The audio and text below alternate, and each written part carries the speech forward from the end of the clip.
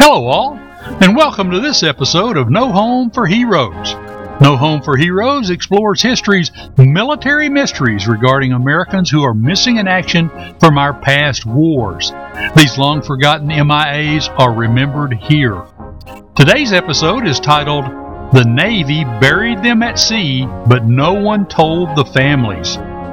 Today's episode of No Home for Heroes is taken from the files of the Chief Rick Stone and Family Charitable Foundation. In July 1945, the cruiser USS Indianapolis delivered the atomic bomb components to Tinian Island in the Pacific. Those same components would soon be the instrument to end World War II. With a job well done, or a Bravo Zulu in Navy speak, the Indy sped toward her next assignment in the Philippines before the bombs were actually dropped on Hiroshima or Nagasaki. The Indy never made it. 2 torpedoes from a Japanese submarine sent the Indianapolis to the bottom in 15 minutes, and 900 American sailors spilled into a dark ocean full of sharks and no distress signal acknowledged. I'm your host, Rick Stone, bringing you another great and true story from our vault of history's military mysteries. No Home for Heroes is a trademark production, sponsored by the Chief Rick Stone and Family Charitable Foundation. For more information on the foundation, visit our website at www.chiefrickstone.com. We invite you to listen to all of our podcasts on Apple Podcasts or whichever podcast or streaming platform you prefer. We dedicate this episode to all our loyal listeners in the USS Indianapolis Legacy Organization. We hope to see you all soon at the next annual meeting. Dear Daddy, Mommy says you are lost. I am sad when I get lost. Are you sad? Ruby was lost too. Mommy found Ruby in the barn. Ruby had 6 puppies. Are you in the barn too? I will find you when I get big. Love, Jane. You know, during my time researching MIAs, I've read a lot of letters in the files from family members just like the one you just heard. They never stop and they never cease to really break my heart.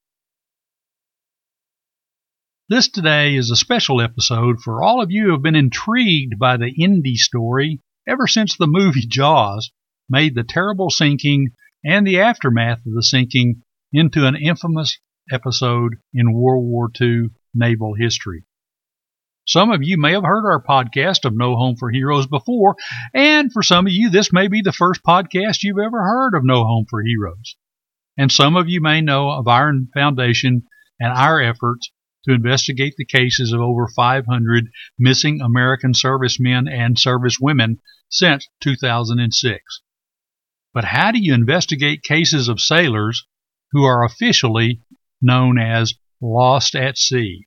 Well, hold on this episode, and we'll tell you about a very little-known aspect of the USS Indianapolis story that will answer that question for you. Just to recap, as the chairman of the board of directors for the Chief Rick Stone and Family Charitable Foundation, it's my job to oversee the work of researchers and investigators all over the world who volunteer their time, their money, and their expertise to our missions. No one here gets paid in any currency other than the satisfaction of solving some of the most difficult historical mysteries of all time, and all to the benefit of the families of those who remain officially missing in action, or as DPAW, the Defense POW MIA Accounting Agency, prefers to refer to it, unaccounted for. My own background, as most of you know, has been a long and varied adventure.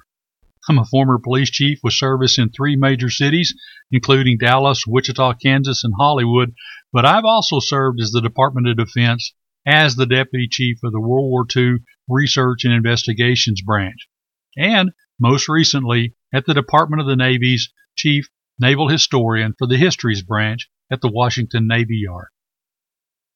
Today I want to tell you about our Foundation's latest endeavor to account for about a dozen crew members of the USS Indianapolis, crew members who were recovered after the sinking and given an official burial at sea but were never cleared from the official list of unaccounted for as maintained by the Department of Defense and specifically the Defense POW MIA Accounting Agency. During my time at the Department of Defense investigating hundreds of MIA cases from World War II, I occasionally encountered cases where deceased sailors or Marines were accounted for or buried at sea, but for reasons and more reasons than I can count, their official identifications simply were lost, and they stayed forever and ever on the MIA list. When I joined the Naval History and Heritage Command, NHHC, under Admiral Samuel Cox, I was honored to command about 30 naval historians in the Histories branch. It was a chance to check into some clues I'd found at the Department of Defense many years before about what I thought would be 2 or 3 Indy casualties who I thought we might be able to clear from the MIA list with some proper research and investigation. Alas, as you all now know, a little thing called a worldwide pandemic intervened to change a lot of our plans, and we simply ran out of time to complete the Indy work at the Naval History and Heritage Command before my retirement became effective. Luckily, I was able to enlist Admiral Cox's pledge to have our foundations team continue to work with the NHHC naval historians on a project that we named the USS Indianapolis Burial at Sea Project. The first step was to meticulously read through every book we could lay our hands on about the Indy, every book that had ever been written on the Indy, and examine all of the government documents we could access, limited access during the pandemic, to search for clues. Ultimately, this came to about 2,000 pages that we reviewed. From all of this research came the names of 12, not 2 or 3 like I originally thought, but an even dozen Indy crew members who were still listed as, quote, lost at sea, end quote, but we thought were possible matches to some of the 91 bodies of Indy crew members who had been recovered by 6 rescue ships at the site of the sinking and given an official Navy burial at sea. For about 4 months, our foundation investigators looked at all of these cases. We used the legal standards of proving each case by a, quote, preponderance of the evidence, end quote, and by, quote, beyond a reasonable doubt, end quote. These were our basis for our recommendation that these 12 sailors be officially accounted for.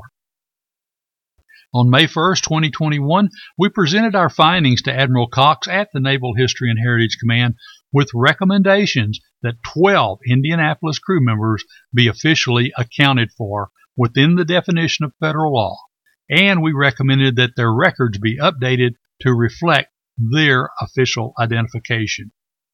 The Indy shipmates were Seaman First Class George Stanley Abbott, Seaman Second Class Eugene Clifford Batson, Gunner's Mate First Class William Alexander Haynes, Seaman Second Class Albert Raymond Kelly, Seaman First Class Albert Davis Lundgren, Fireman First Class Ollie McHone, Seaman Second Class George David Payne, Storekeeper Third Class Alvin Wilder Ron, Ship's Cook Third Class Jose Antonio Sainz, Seaman Second Class Joseph Mason Strain, Gunner's Mate Third Class Floyd Ralph Wolf,